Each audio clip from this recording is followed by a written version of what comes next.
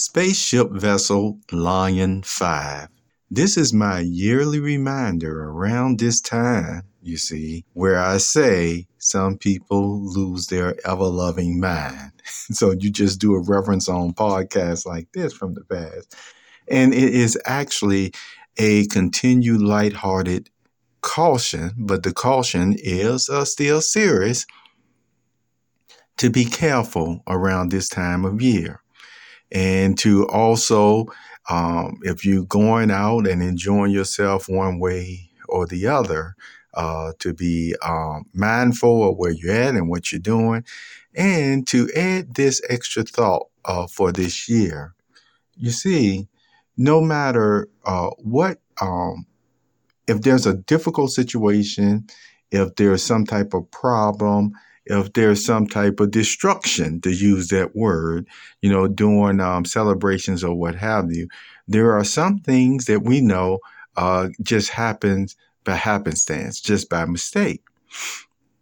And we make sure that we do all we can to help in those type of situations. And it's almost like still no harm, no foul, because it was just, you dropped the bottle or what have you, you dropped the drink or what have you, the glass broke or what have you.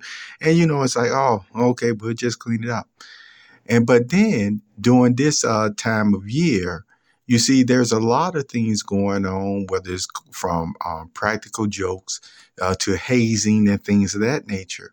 And I really want to emphasize that it should not be considered, lightly if someone actually does plan a practical joke or hazing that a person actually gets hurt in, and then the person, if their feelings are hurt or what have you because of the situation, I'm just here to tell you or ask you, should they really be looked at as someone who cannot take a joke if the very actions under any other environment or situation in this case would have been considered, very harmful? It would have been something that people wouldn't even thought about, but just because this was done during this certain time, then all of a sudden they're saying all gloves are off and it's okay to do it.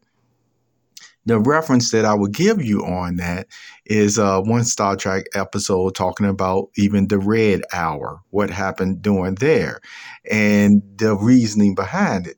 But all the same, this is what I want to still mention to you in closing. Even in the good book, in the good book, it gives a reference that I'm intimating. I cannot tell you at this time the exact book, whether it was in Proverbs or Ecclesiastes, but it does talk about either the stupid one or the foolish one will actually do, I'm intimating the thought, will actually carry out harmful stuff, harmful pranks, if you will, but then will say afterwards, oh, weren't we just having fun? See, and that's one of those verses that does apply to the harmful type of practical jokes and pranks that are played on people at times, and especially during this time of year. And so how would God view it if one of the practical jokes or pranks that are played on somebody literally get somebody hurt? And if somebody does get hurt, should they be looked at like they can't take a joke because they got hurt on a prank that was played on them that they were not expecting either? Take care.